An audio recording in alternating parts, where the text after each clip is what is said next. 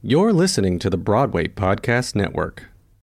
When you need mealtime inspiration, it's worth shopping Kroger, where you'll find over 30,000 mouth-watering choices that excite your inner foodie. And no matter what tasty choice you make, you'll enjoy our everyday low prices, plus extra ways to save, like digital coupons worth over $600 each week. You can also save up to $1 off per gallon at the pump with fuel points. More savings and more inspiring flavors make shopping Kroger worth it every time. Kroger, fresh for everyone. Fuel restrictions apply. Another day is here, and you're ready for it. What to wear? Check. Breakfast, lunch, and dinner? Check. Planning for what's next and how to save for it? That's where Bank of America can help. For your financial to-dos, Bank of America has experts ready to help get you closer to your goals. Get started at one of our local financial centers or 24/7 in our mobile banking app. Find a location near you at bankofamerica.com/talktous. What would you like the power to do? Mobile banking requires downloading the app and is only available for select devices. Message and data rates may apply. Bank of America N.A., member FDIC.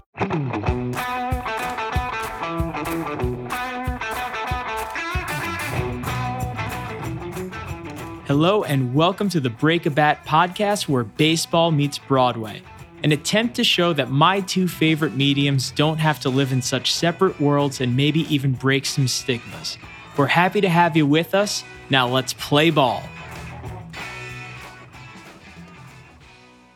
Hello and welcome to Break a Bat, where baseball meets Broadway and sports meets show business. I'm your host, Al Malafronte, coming at you from the batter's box with someone who I am super excited to welcome onto the show today. He pitched 13 major league seasons, primarily for the Oakland A's and New York Mets. And during his tenure, which spanned 2007 to 2019, without a doubt, this guy was one of the best left-handed relief pitchers in all of baseball. And now in retirement, I think we're almost at the 12-month anniversary of that. You can actually see him on screen on Baseball Night in New York on SNY. And I think that his knowledge of the game is just second to none. He's also got a personality to go along with that. So that makes today even more fun. So with that being said, I ask you all to please turn your attention to home plate. Just beyond the marquee, now batting, Jerry Blevins. Jerry, welcome, my friend. Wow, what an intro, man. That was good. I'm hyped now. I feel like my name just got called in the bullpen, and I'm ready to jog onto the field and get this going. Man, that was nice. Thank you. I appreciate that. My pleasure. How are your hitting skills? Because technically you're the hitter today. I know you made a name for yourself as a pitcher, but I mean, well, you can see me, but the audience might not be able to see me. But I see this bat right here that has a big league hit in it. I am 1 for 4 in my career, 250 career, big league hitter, no big deal. One of the obviously I care so much about it that it shines bright because, like you said, I'm a pitcher. But there's nothing cooler than getting a hit in the big leagues. I only got 4 at bats in my 13-year career, so they're few and far between. And to actually come through and get a hit, it's worth putting on the wall. Hey man, listen, 1 for 4, 250 batting average. It's like 10 points higher than what the rest of the league is hitting in baseball these days, man. So I know you retired, after all those years of pitching, but maybe they could use more guys like you in the batter's box these days. Yeah, if you can hit 250 in the big leagues, you're not going to get much power from these arms, but I'm gonna smack the ball around the diamond at least. Now, these days, did you stay in New York after you retired? Right now, I'm in Northwest Ohio. I'm in Findlay, Ohio, but I go back and forth. It's a pretty easy trip. I do, like you said, I do a lot of stuff with SNY. I work with John Boy Media, who, as a Yankees fan, does a bunch of Yankees work, but we've started a podcast called Shea Station about the Mets. And so I do that. Everything's centered in New York. My wife and I love New York. Like, it's a second home for us. My oldest son was born there. I love the city. I love everything about it. And it was nice when I was playing because I could be in New York and the hustle and bustle of the city, and it's wonderful. Then in the off season, I can come home to Ohio and slow things down. Since retirement, now I'm at home all the time. Now I need some culture and I need some chaos and some horns honking. And so we make I'm there probably once every 6 weeks. And once, this lockout in the baseball season ends, I'll probably be there once a month. So exciting. I love the city. I miss it. Like I said, it's our second home.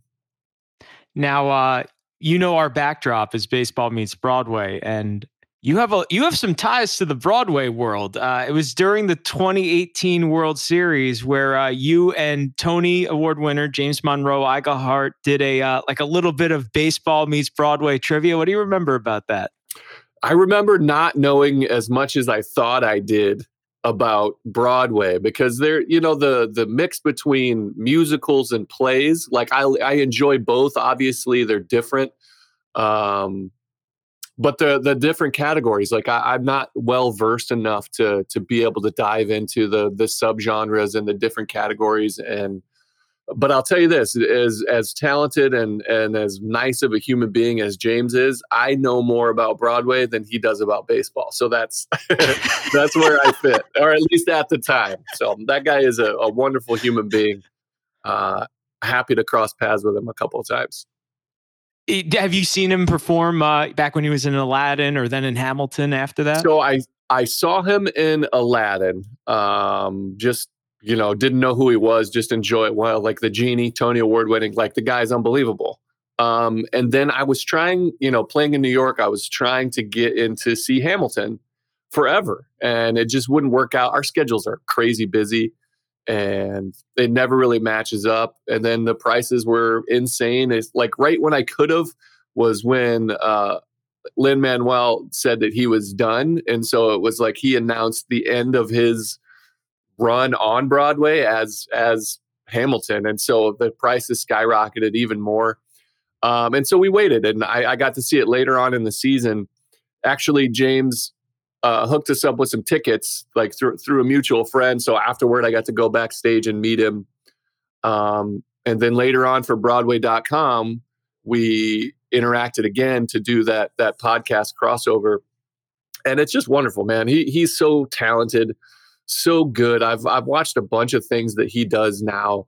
He's done some during the pandemic. They did like the singing, did some stuff. I've seen some videos of him and the Aladdin crew, like on a layover or something. They were stuck in an airport terminal, waiting on a plane, and they're just singing. I'm like, what a dream to be entertained when you're at your most miserable with a flight delayed, and all of a sudden you have world-class, singers and actors just doing their thing. It'd have been wonderful. But he's a great guy. It's been fun to interact with him for sure. Now, I obviously with Hamilton, back when you were pitching for the Mets, you talked about Lynn and Leslie Odom Jr. were still on the show, Christopher Jackson. You'd have to mortgage your house to get tickets at that point. Were there other shows that you used to catch while that were a little bit easier to get tickets to? Yeah, man. So I'm a huge fan of kind of anything that is creative, whether it's music, acting, singing, art, the creation of chef, like culinary arts, anything I appreciate. And my favorite part about New York is you can find the best of everything. And part of that is Broadway. It's beautiful. I got to see, I took a bunch of my teammates. I mean, we saw Lion King. I've probably seen Lion King 4 times. I've probably seen Book of Mormon 3 or 4 times, just to introduce some people that normally wouldn't be a fan of theater or think it's too macho, because in the sports world, everything is so bravado. And so I like to kind of break those barriers and let guys be entertained. I've seen a bunch. I can't think. There was one play that my wife saw at the theater in the Round. It's about this. It was about this girl who grew up in a funeral home. Gosh, I can't think of it. It was an excellent play. I'll look it up. You got it? Was it at Circle in the Square Theater? Yes. Yes. And that, I remember just being blown away by that. It was such a fun environment. Those are the things that I enjoyed the most. So those are, I've seen a ton. I'll forever be a fan. I'll go all the time. I admire it so much. It's pure entertainment. Now, you talked about how you grew up in Ohio. Were you the guy in school who, participated in both sports and the arts back when you were in high school, or was it always just one track with baseball? I played, so I went to a small school called Arcadia High School here in Northwest Ohio. I graduated with 39 kids total in my class. And so I was able to do everything. I was in art, I did pottery, I played football, baseball, and basketball. And I was in the marching band. So I played the snare drum, I played the bass drum in 8th grade. I did choir. I didn't do choir. That's the one thing. So the one thing I didn't do and I could never do, and I've always had a public thing, like a phobia, I guess, is singing in public. Like doing that is that's my like kryptonite. I get sweaty thinking about it, singing in front of a group. And so I get it. That's what I admire about people that are willing to put themselves out there to do something that they care about so much. It's such a vulnerability. And so I admire that. So I grew up not doing the singing thing, but I did other things in the arts as well.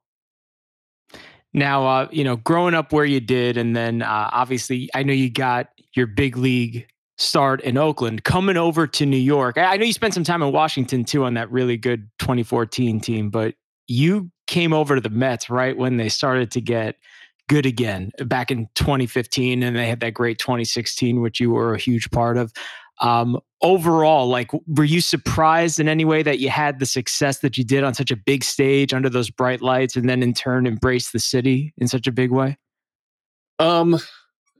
No, I'm not surprised. Like, that seems like a cocky thing to say, but it's not. But I do a lot of, so I think my best ability was was my mental strength, my ability to understand who I am as a person and as an athlete, what I can do really well and know what I don't do well and be able to maximize that. And so when those lights are the brightest, I always think of it like this, like when you're a little kid and you're thinking about baseball and you're in your backyard, and you're, say, this is for me, for example, I'm pitching in my backyard. It's the World Series, Game 7, bottom of the 9th, bases are loaded, and I'm facing Ken Griffey Jr. And I do that same scenario over and over. So I've done that a million times before I even stepped on the big league stage. And so once the lights are the brightest, those are the moments that I practice the most. Those are the moments to where I'm like, all right, I've done this before.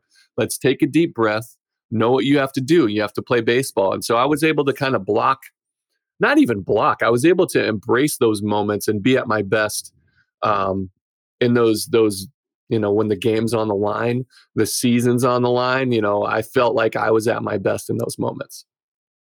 Now, I see that you have a picture of Babe Ruth behind you. I know the audience can't see this back home, but growing up, who was your team? Did you used to like the Yankees growing up? Were you an Indians fan, or I guess now the Guardians or the Reds? Who'd you used to root for? So I actually grew up an Oakland A's fan. My brother, who's old, I have an older brother. He's 4 years older than me. And in 1990, I was 7. And he was a huge Reds fan, still is a huge Cincinnati Reds fan. And the 90 World Series, they played against the Oakland A's. And my brother was probably, put me in a headlock or something. I was like, get off me. And he's like watching the World Series. And so, to be angry at my brother, I started cheering for the other team. And it just happened to be the green and gold, who's the beautiful uniforms with the guys with the huge, Fu Manchus and beards and long hair. And so I loved what they look like on TV. I loved the bravado that they played with. And ultimately, I loved making my older brother angry that I was cheering for the other team. Do you guys still have that sibling rivalry today? We do a little bit, but mostly all of our stuff aligns. We've grown quite close since we're both adults, we're both parents. My brother's got a big basketball tournament game tomorrow. His son is in 7th grade, and they have a big tournament game. So, that's what the best part about retirement is. I get to be around for all these things that I've missed throughout all my family. Baseball's a crazy thing. You're gone for, 10 months out of the year, basically. And then even when you're home, your schedule's very regimented on working out, eating, sleeping, making sure you're getting all the same things. So I neglected my whole family and all their friends for a long time. And now that I'm retired, I get to be around, probably annoyingly so to them. But, I get to see my nephew's, basketball games. I get to go and watch my niece do tumbling and take my boys to preschool, all that stuff that baseball, being singularly focused on being the best athlete, you neglect a lot of parts of your life. And so now I've reshifted my focus. Did you feel like you wanted to separate yourself from the game a little bit though after you retired? Because you've pretty much gone straight into broadcasting. Was there ever like a moment where you thought, hey, maybe I need a little bit of a break from this, or you just kind of love the game too much? A little bit of both. So it's been great. Like you said, I'm in Ohio right now, and I could do a lot of so I'm on BNNY, on SNY, and I do it from here. I do it from my basement. And so I could stay attached to the game. That's one of the blessings that, this pandemic has done, is it opened up a lot of employers' eyes to working remotely. It's obviously I would trade it back and not go through this, for a billion reasons. But it's allowed me to be still involved with the game, still doing something I love and being able to talk about it. But I also get to stay at home. Normally I would have to be living in New York to be on SNY or to go to the MLB Network, in Secaucus. I'd have to be there, but I could do things remotely. So I did take a break. I did take a big, deep breath and just kind of relax. But I'll forever watch baseball, whether I'm, doing a podcast or doing TV about it. I'm a fan first. I've always been a fan of baseball, even before I was a player, well long after I'm a player. I just love the game. I think it's a beautiful thing. And I'll watch it forever. Now, you came up in 2007. I was in high school back then. So that was still the game that I grew up with in the late 90s, the game that you grew up with, in the mid 90s, let's say. Mm-hmm. You came up at a particularly interesting time because you started with that, the old school way of playing. And then by the time you retired, it became this analytics driven, just a complete, I don't want to say shell of itself, because it's still a beautiful game, right? It's still baseball, but the game changed so much throughout the course of your career. Do you feel like you had to make a lot of adjustments, to the way you went about your business, on the mound, just because of how much it changed? Definitely. I think, baseball's cyclical. It's somebody finds a way to be successful, everybody copies it, and then the next wave comes. And so it's constantly evolving and changing from era to era. I just happened to be at the back end of one and the beginning of another. Like you said, it was truly fascinating. If one of the great things about today's era of analytics, and I'm not sure if you're talking specifically about how they coach it or approach to the game, but for me as a pitcher, the high-speed cameras, the ability to see the rotation out of my hand in super slow-mo, to know how many rotations my baseball is, like if I like my curveball, that's what I did. I threw a big looping curveball. I can harness that pitch from pitch to pitch. It became less philosophical with this analytics and high-speed camera technology. I'm able to see mid bullpen what it looked like, what the spin axis was, all these numbers, all this data is at my fingertips literally right after I throw it. It takes 3 seconds and it pops up on an iPad that a coach is holding, and you can say, okay, that was a good one. Whereas when I first started, it's all about feel. It's more philosophical, like, oh, that felt like a good one. What do you think? And the catcher's like, yeah, that was a good one. But you don't really know. And so you're able to advance your skills a lot faster now and analyze. But the difference is, I think what made me better than I'm supposed to be, like that, the one thing about analytics is they give everybody a number. You're supposed to do this, right? You're here. Well, I always overreached. I always did more than I was expected to do. And that's the difference in today's game. A lot of the players today only know how to do their great stuff. They don't know how to read a hitter mid-swing to see if he's ahead or behind, or to know where to throw a certain pitch, or to read those little nuances. And so I think the game is shifting back towards that a little bit. We saw, all about feel and looks. Now we're all about analytics and the numbers. And I think we're starting to realize there's a happy medium. Analytics is obviously never going away, and it shouldn't, because there's so much good about it, but people are starting to understand that baseball's been around for 100 plus years. There's a reason why some people are good and some people are bad. Just because you can't put it down in a number and you can't analyze it doesn't mean that it doesn't exist. And that's where we are now. We're seeing a lot more psychological, mental skills coaches are a part of the team now. People are starting to appreciate guys that succeed in a different way. And so I think it's an exciting point of baseball. There's a lot going on now that I'm excited to see. There's so many young superstars that are coming that are super, super talented that I'm excited to watch play. Now, you talk about finding that happy medium. I was pretty happy to see that that Buck Showalter is going to be at the helm of the Mets this season. What did you think of that move? I think it's a wonderful hire. I think it's really smart. Buck Showalter's a baseball lifer, man. That guy has so much knowledge of the game.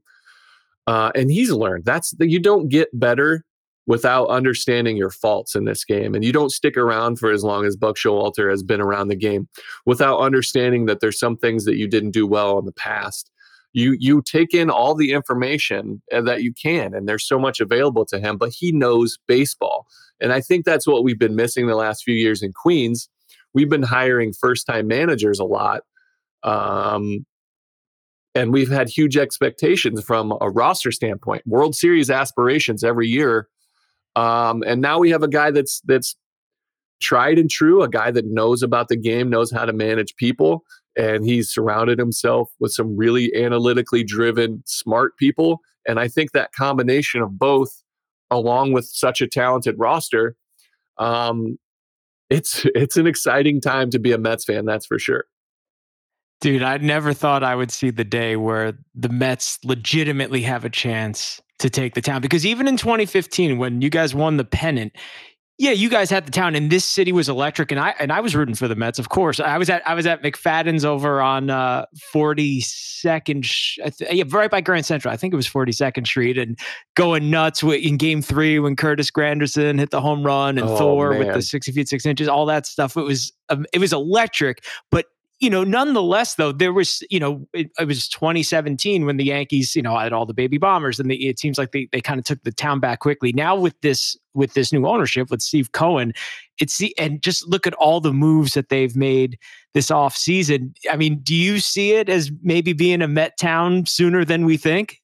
I think absolutely. It's definitely an uphill battle. The Yankees are, in my opinion, the best franchise, the best sports franchise in the world. I'm biased because I'm American, and so I think baseball is great.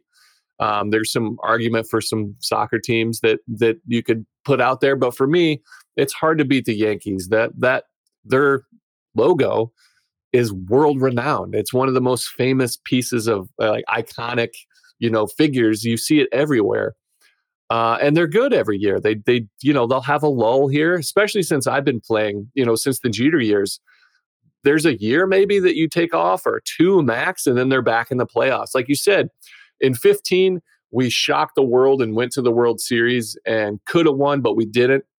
The next year we made the playoffs with the Mets, and we were a good team, and we climbed that ranks. I think there was even a poll done that the Mets fans kind of overtook. And then going into 17, everybody was all about the Mets, and the Yankees were, young and unproven. And we faltered and had a terrible season. And the Yankees, like you said, have the baby bombers, the emergence of Aaron Judge. We had our window and had our chance, and the Yankees do what they did, and they punched us right back in the face and took over the city. But I do think that this could be a turning point. We have a great roster in Queens. There's the Yankees are being very un-Yankees-like and haven't made any moves. Obviously with the lockout, they're not allowed, but they have some glaring needs at shortstop. They have some issues that they need to cover, and they haven't done it yet. So they're leaving the window open for the Mets to own the city. And man, when walking around that city and seeing all those Mets hats while I'm playing for New York, playing for the Mets was really special. There's just a buzz in the town. It's fun, man. I love New York. And that's one of the things where there's pride, and I'm a Mets fan, I'm a Yankees fan. You could see that rivalry every time when we do the Subway Series every year. It's just so much fun to be in the city during those times. Now, who was like the coolest? Did you ever get to like meet someone like a Jerry Seinfeld? Let's say some of those big celebrity Met fans that would come by Citi Field. I got to meet some really cool, like, again, in New York, everybody wants to come and promote something at Citi Field. It's super fun. I got to meet a bunch of athletes, like Neymar, Serena, Manny Pacquiao. But there's some huge Mets fans that I got to meet. I got to meet Chris Rock, Jerry Seinfeld, Amy Schumer, Larry David. Kevin James came out and hit BP with us promoting a movie, like got to stretch with the pitchers. So cool, man. And on top of it, Broadway makes a bunch of like, they do the national anthem all the time, and it's beautiful. That's one of my favorite things. Like I'll get chills standing on the line, listening to an amazing rendition. It's what like it's a little sidetrack here, but like traveling around the country, you go to LA, you get these big, pop star or, these big singer types, and they sing, and it's really amazing and well done. And there's a lot of runs, and it's beautiful. And then you come to New York, and it's like a Broadway centric performance, and it's very, you hear the words, it's about the song, and the lyrics are enunciated just a little bit better, and it's just a different version. And I just loved being a part of that New York version.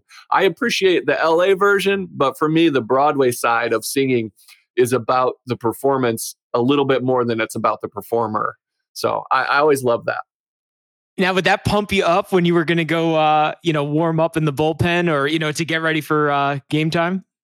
Absolutely. It's almost like counterproductive for me because I don't do my job. Like I would come in later in the game, the 6th, 7th, 8th, 9th inning, and I get too excited at the beginning before first pitch is thrown. And so I'd have to go back down. Luckily, when I was a little bit older, I had a whole routine where I would go back in, get in the hot tub, get stretched out, all the above before I would head out to the bullpen. But yeah, definitely like in the World Series, you're standing there and there's just like an amazing performance. You can feel the energy at Citi Field or the crowd, and it gets you super pumped. And then you have to, like, again, it falls back to experience or your mental strength to be able to settle yourself down in the moment and not expend all that adrenaline and energy, before you have to perform.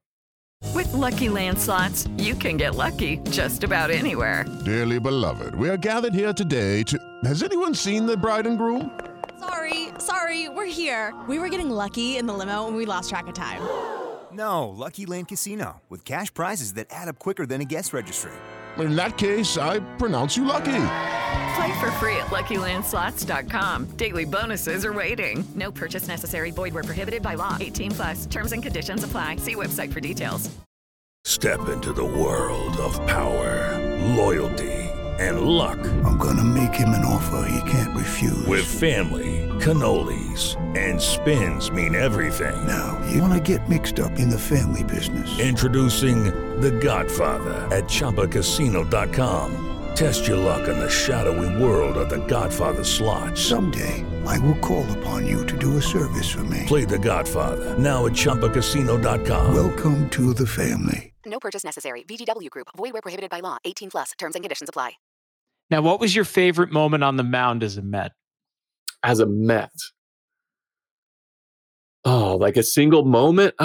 There's a bunch. Like a tough hitter you got out or like something like that? So like every time, look, having played for the Washington Nationals in 2014, and then getting traded from the Nationals to the Mets, right before the season started, I always had a little bit of a rivalry because it's rare to get traded inter-division. And so I took it, you do whatever you can to motivate yourself, whatever you need. We call it billboard material or bulletin material.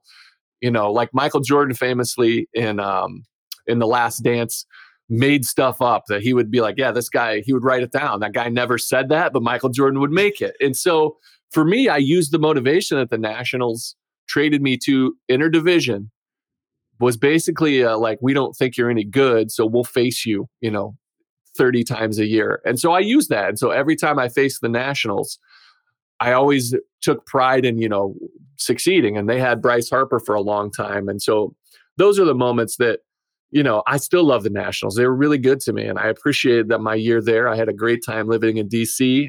But I used it. And those are the moments like where the game's on the line, Bryce Harper, Freddie Freeman, Christian Yelich, these big left-handed hitters are there, and it's pass fail for me. I can't just be like, oh, that was pretty good. I either continue for us to possibly win the game, or I lose the game for us. And so there isn't a particular singular moment. At least I haven't dove back yet into my career. It's still, like you said, coming up on a year. I'm not a big fan of like looking at my career yet. Like it still feels a little too fresh for me to kind of be nostalgic. I'm sure there'll be a moment, but just wearing the pinstripes, and it's such a blessing to have, I'm a kid from small town Ohio. To be able to play Major League Baseball is crazy enough. And to be able to do it in the greatest city in the world, in New York, like I literally never took it for granted. It was a wonderful thing. I get goosebumps right now thinking about it. Just the odds of it happening. I always enjoyed it. I love everything about it. And so just being there and being in it, it was like one big moment for me. So is that what you would, if you look, I know you haven't really looked back on it, but if like you had to pinpoint something that you're most proud of from your major league career, is it like your origins and where you ended up getting to, or is there something else that like really shines a little bit brighter than anything? Yeah, so there's a couple of things there. That's a pretty deep question if you want to get there, and I tend to do that. I won't go too deep. One of it is just we're very theatrical here on Breaking Bad. It's that Broadway. That's one of the things. Like I love getting into that, but one of it is just being a good teammate, and being a good friend and a good employee. I think every team that I was a part of, from front office to stadium workers to security to my teammates, would all appreciate me. I would think, I heard a lot of positive things when I retired, and that was really very nice for me. The other part is I always talk about my two best abilities in baseball were availability, which means I was ready to go every day. And as a relief pitcher, you have to, we have 162 games in 180 days. That is a marathon of a season. And I was ready to go every day to pitch. I made sure that whatever I did during my nightlife, whatever I did during the day was geared towards me being available that day. So my two best abilities, one, availability. The other one was reliability. And when my manager called me to come into the game, they knew what they were going to get because I was going to be at my best. I'm not the best. I'm not Aroldis Chapman. I'm not Mariano Rivera. I'm not that talented, but I'm going to give you my best every day, and it's going to be pretty good. And if you put me in a situation to succeed, I'm going to come out on top most of those times. And so I think my reliability and my availability and just being try to be a good person every day. It's hard because you're around so many people so much more than your own family. So if you're a jerk, you better be really, really good at your job. And so I always tried to come to the ballpark with a smile on my face and be ready to go. Now, when you had to pitch a third or sometimes a fourth day in a row, how much of a grind is that? That's a true grind. Those are when you're not feeling at your best. So like as a relief pitcher or as a pitcher in general, there's like 3 days during the whole season where you feel 100%. And that's easy to pitch on those days. It's the days where you're at 85%. Those are the days where your mental strength, your mental ability to be able to get into your mechanics and make you get the best out of your body every day in those situations. That's what separates a guy like me who's not the most talented. I don't throw 100. That's what separates me from being like a veteran, a reliable person, because no matter what I'm feeling, you're going to get the same results from me. And that's what separated me. And so the third, fourth, fifth day in a row, those are the hard ones. But again, those are the ones I prided myself in the most on being able to have some success in those moments. It's very similar to a Broadway schedule in some ways. You're doing 8 or sometimes even 9 shows during the course of 7 days. I just think that the the mindset that you have really lends itself well to the stage or the stadium. So it's refreshing to hear stuff like that. Yeah, I always think about, the two shows in a night or the back-to-back, because I appreciate it, those moments where I'm going to get the best, because, I went to him. I got to see it twice. I went, and both times were amazing. And not everybody gets to go, but the people on stage, the actors and singers, understand that the people in the audience, most likely this is their only time that they're going to see it, and they're giving it their best every time. I'll forever be appreciative, because I know on a day-night doubleheader that it's a grind. It is a grind. And to be able to all right, I've got a little bit of a cold. I got to drink this tea, whatever it is that you need to do to get into that moment, and then do it on stage, and nobody knows anything that's going on, all about your backstage drama.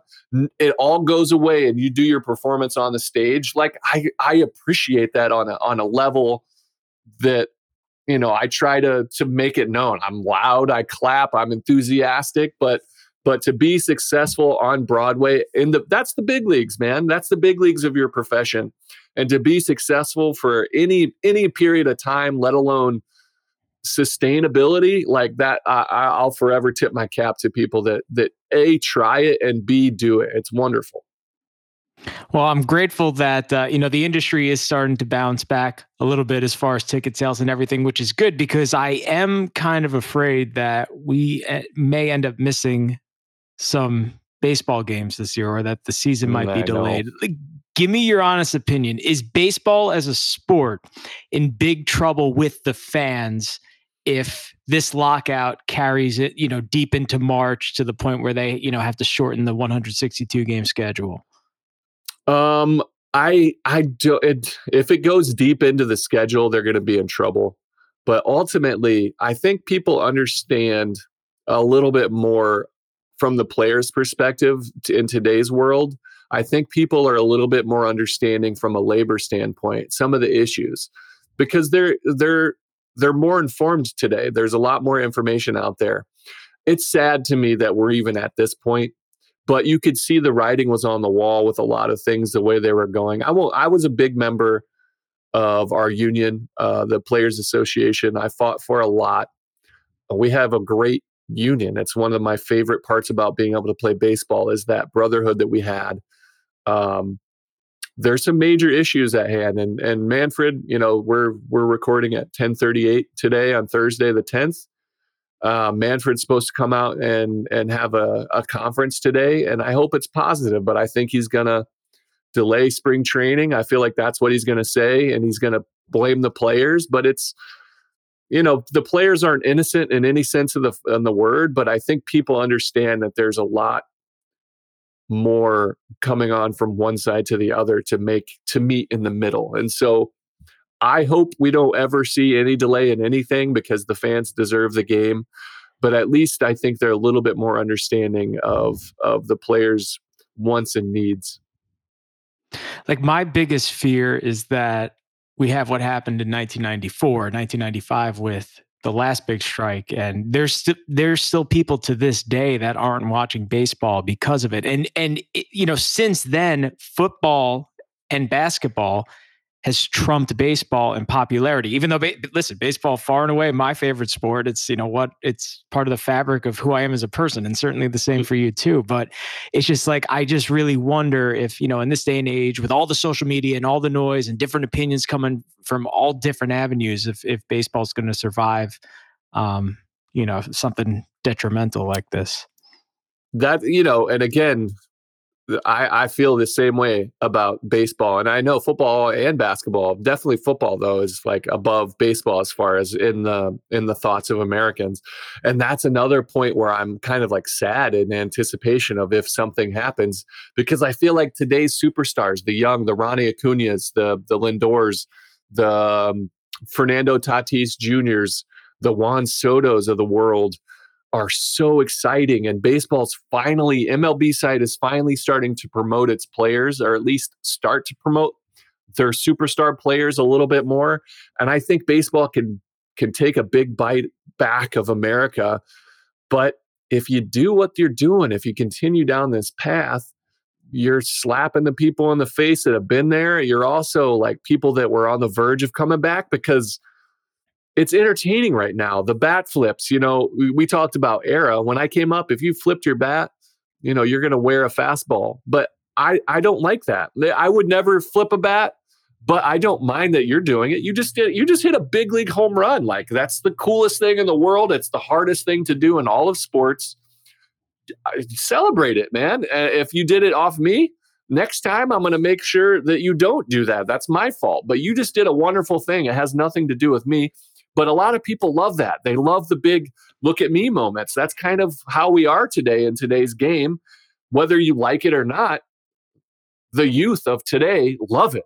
They love it, all of it. And so I think we're at a point where the game is could be another generation of baseball players where the game grows.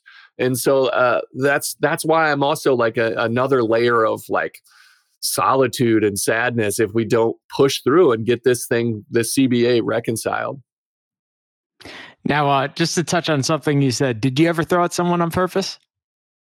For showing you up?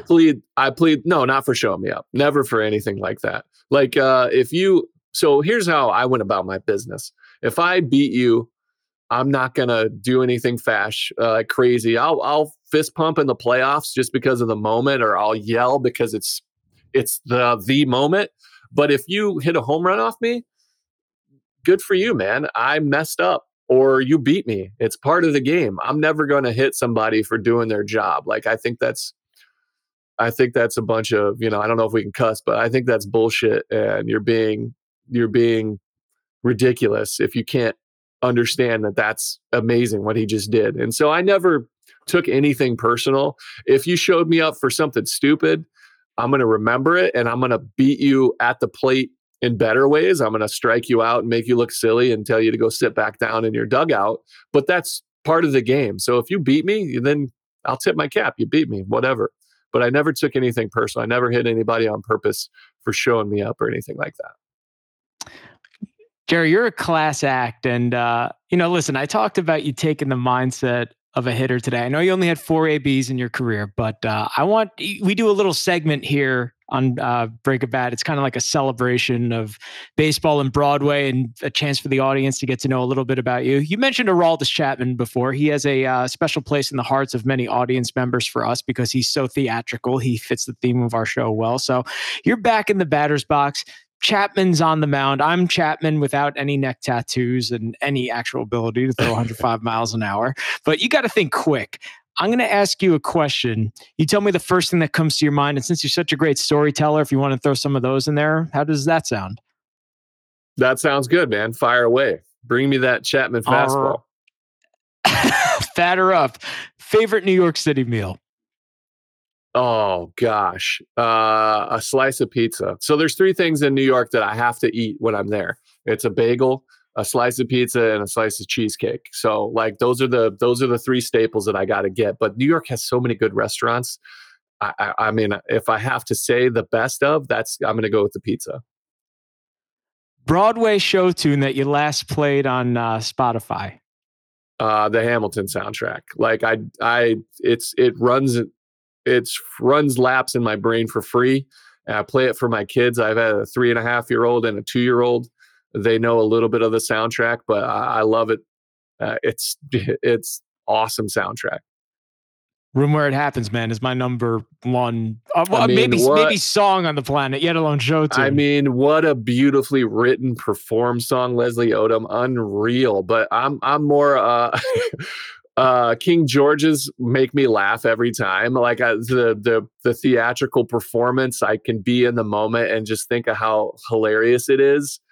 The rap battles, like it's beautiful. There's so many different forms of entertainment in that, and I just appreciate it all. Excluding Hamilton, you could be the lead in one Broadway musical. What would it be? Oh my gosh, a musical? That's crazy. That's scary to think about.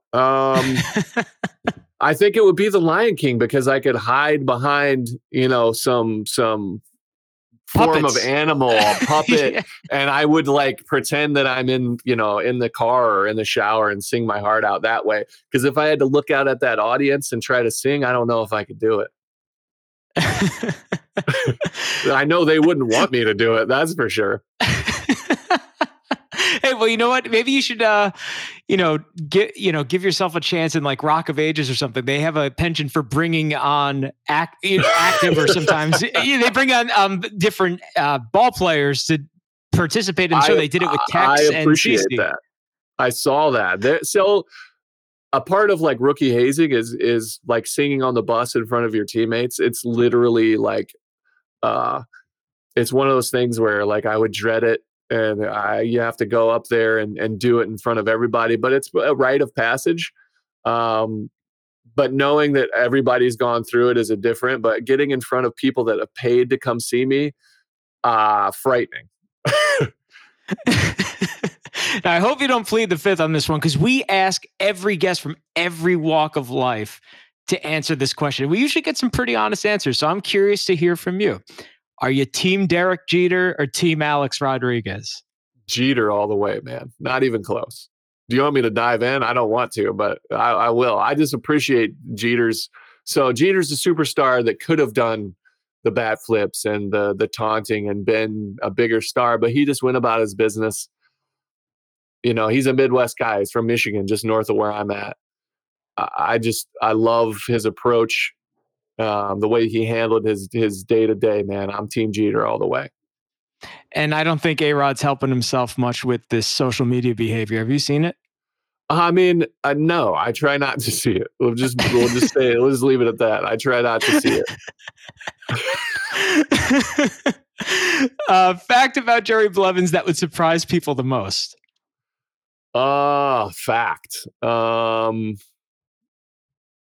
The only time, so during my 13-year, I don't know, that's a weird one. I was going to say the only time I've been on the DL or the IL now, the injured list, was when I got hit by a line drive, and I've got the metal hardware in my arm from that 15 season.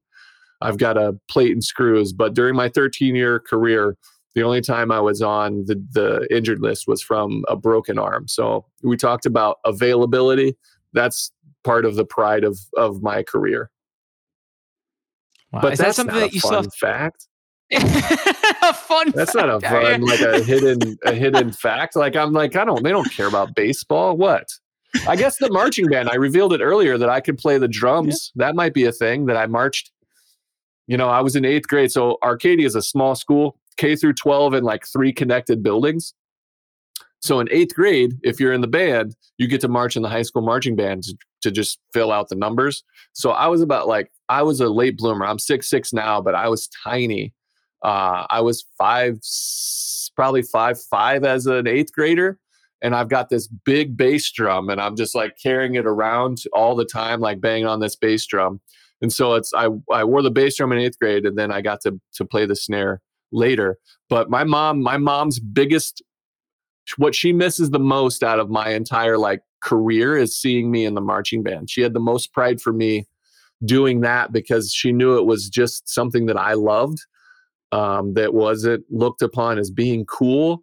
And she was just proud of me for doing what I think is cool, and pursuing things that I appreciate. And so shout out to Mr. Jeff Bradigam, Mr. B, who is my band teacher, who's retired as well.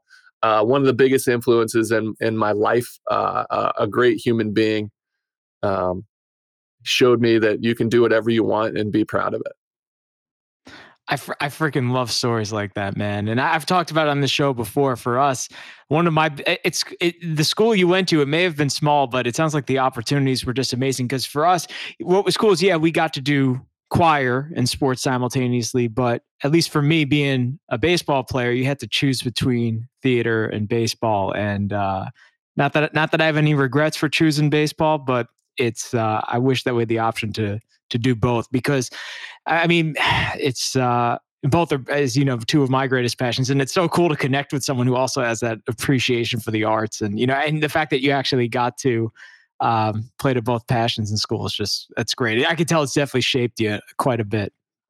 That makes me sad a little bit that you had to choose at such a young age and you couldn't just do it. It happens more and more in today, even with inner sports. Like I watch my nephew who's 12. He's a great baseball player. He's just a really good athlete. Like my brother was 10 times the athlete I was. Yeah.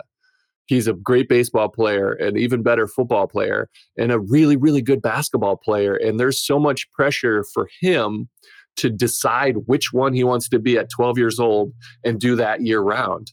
There's a lot of pressure from the teams that he participates on to say, well, you got to come to off-season practice, all that. And to have to decide between at such a young age where you want to go, that's not fair. You should be able to do everything. Like New York, I can't even imagine being a kid in New York and the competition level. Like it's the best of the best. The cream of the crop is there. And if you want to play baseball, you better be damn good at a young age to be on a team because there's just so much talent and just numbers that you can't do what you want to do because it's crazy to me. So I'm super grateful for where I grew up and how I grew up. That's for sure. Toughest hitter you ever faced? So there's two clear answers for me. Number one is Ichiro. He was at his height of his powers when I was first coming up. He was in Seattle still. Unbelievable skill. He even when I would like get him out, like get him to roll over to second base, he would still beat it out. Like he would beat out that leg out a single. Like he would do it on purpose. He'd hit it slow enough. Just a beautiful player. Like his skill set, like I can't really translate it to Broadway because I'm not well versed enough in Broadway or theater in general, but he chose a way of doing things that's so different than everybody else. Like he had the ability to hit 40 home runs in a season if he wanted to, but he appreciated the way of the game of him putting the ball in contact, having a high batting average and wreaking havoc on the bases. He chose that. It's unbelievable to me that he is that skilled and be like, I could do this, which is, chicks dig the long ball. Like he came up 0-1 was his first year. That's the height of, just coming off of Sosa and McGuire in 98. Everybody's talking about the home runs. It's cool to hit home runs. And here he is like literally slapping the ball over shortstop on purpose, like just a little single. Unreal. Then the other one is a more modern player, and that's Freddie Freeman. Freddie Freeman, Atlanta Brave, maybe a New York Yankee. If the Braves don't sign him, there's crazy. If I would give everything if I were New York to get that player, because he would be the face of the franchise, because that's what he is to Atlanta, and he fits the mold. Anyway, Freddie Freeman is an amazing left-handed hitter. He's a little bit of a hybrid of Ichiro. So all the hitters that I had the most success are the guys that tried to hit home runs with every swing. Because I knew if I executed what I'm trying to do and they're not going to hit a home run. It's the guys like Ichiro that just contact the ball, that hit it where it's pitched. Those are the guys that give me the hardest time. And Ichiro is the best at that. Freddie Freeman is a hybrid of both of those guys.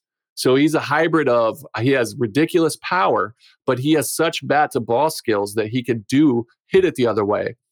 And his swing is so unorthodox that one of my abilities, one of my one of the best things I could do is like read and mid at bat, mid pitch, pitch to pitch. That guy's out in front. He's looking for this. I'm able to mix it up and play chess. With Freddie, he's playing backgammon and I'm trying to play checkers over here, and I can't get a read off of him because his swing is so strange and he swings at everything. And so he had the best of me. I think it's Ichiro and Freddie Freeman are the two biggest for me. Now, how about a guy you owned? So it pains me to point people out, but now I look back and it's been brought up a few times. So there's two guys that stick out to me. Number one is Nick Markakis, who is a great player, played for a long time, an amazing human being. I shared the locker room with him in Atlanta at 19. I faced him the most, and I did really well against him. The other one that was the biggest when I was in Oakland was when Josh Hamilton was Texas Ranger and then a LA Angel, or Anaheim, whatever you want to say. But he was with the Angels, so I played him all the time. I owned him as well. Like, he got one hit off me, and it was a little bloop, single. Outside of that, like, I dominated him, and it was fun. And he's a way better baseball player than I ever was, clearly. But when our little one-on-one battles, I got the best of him. And so those are I guess the two that I would choose. So pretty good names, both all-stars. So that's and Josh Hamilton, obviously, had MVP guy there. Yeah, that's right. Batting title, a whole 9 yards. Yeah. Now, this is our last fastball of the game, Jerry. You're obviously a wealth of knowledge, and you've got a great head on your shoulders. So what's the best piece of advice anyone's ever given you? That's a good one. So it's translated to the advice that I give to most people. And I've tried a million different ways to kind of say it, but the smartest people that I know ask the most questions. And the single thing that I've learned from everybody that is way smarter than me is that they know what they don't know. So, and they're not too proud to ask questions to figure out that information. Whereas most people are afraid to look silly or dumb. The people that I admire the most, the smartest people in the world, ask the most questions because they are aware of the things that they don't know. So the biggest piece of advice, I guess, to sum it down, would be to know what you don't know and be willing to A, admit it, and B, figure out the answer to those things. There's no pride that needs to get into your way of figuring things out.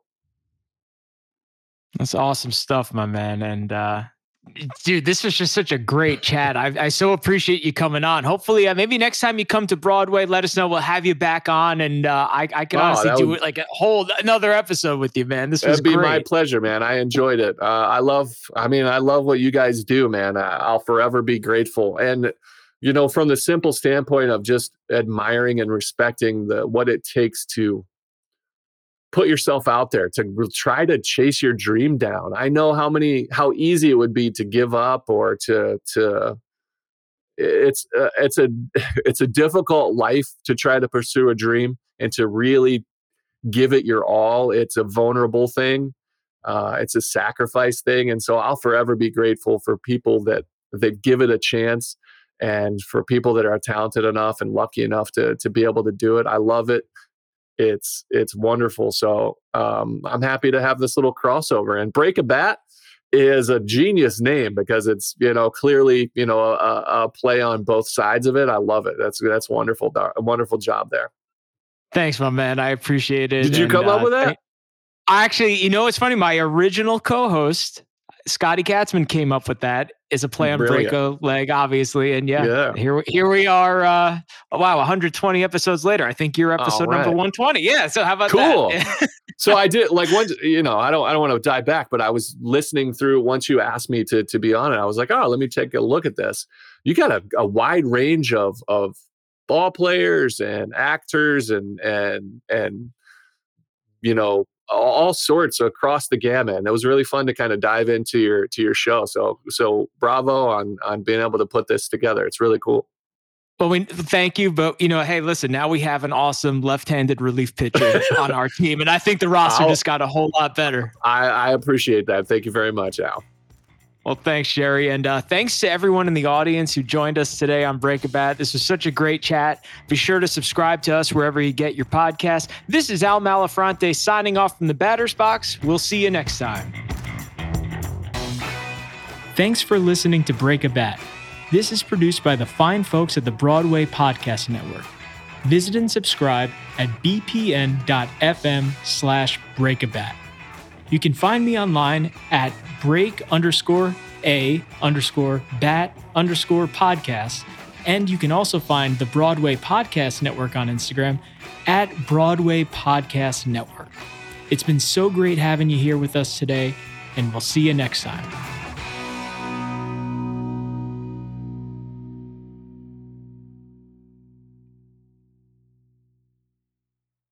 Hey, it's Leslie Odom Jr. here on the Broadway Podcast Network to tell you about the Rise Theater Directory, a program of Maestro Music. Rise is a national online resource designed to connect and empower backstage and administrative and creative theater professionals from underrepresented backgrounds. If you work or aspire to work in the theater community, this can help you find your next project. And if you hire theater professionals, search the Rise Theater Directory to find your next team. Create your profile now and get more information by visiting risetheater.org. That's theater with an RERISETHEATRE.org, because only together we rise. Hello, it is Ryan, and we could all use an extra bright spot in our day, couldn't we? Just to make up for things like sitting in traffic, doing the dishes, counting your steps, you know, all the mundane stuff. That is why I'm such a big fan of Chumba Casino. Chumba Casino has all your favorite social casino-style games that you can play for free anytime, anywhere with daily bonuses. That should brighten your day a little. Actually, a lot. So sign up now at ChumbaCasino.com. That's ChumbaCasino.com. No purchase necessary. VGW Group. Void where prohibited by law. See terms and conditions. 18+.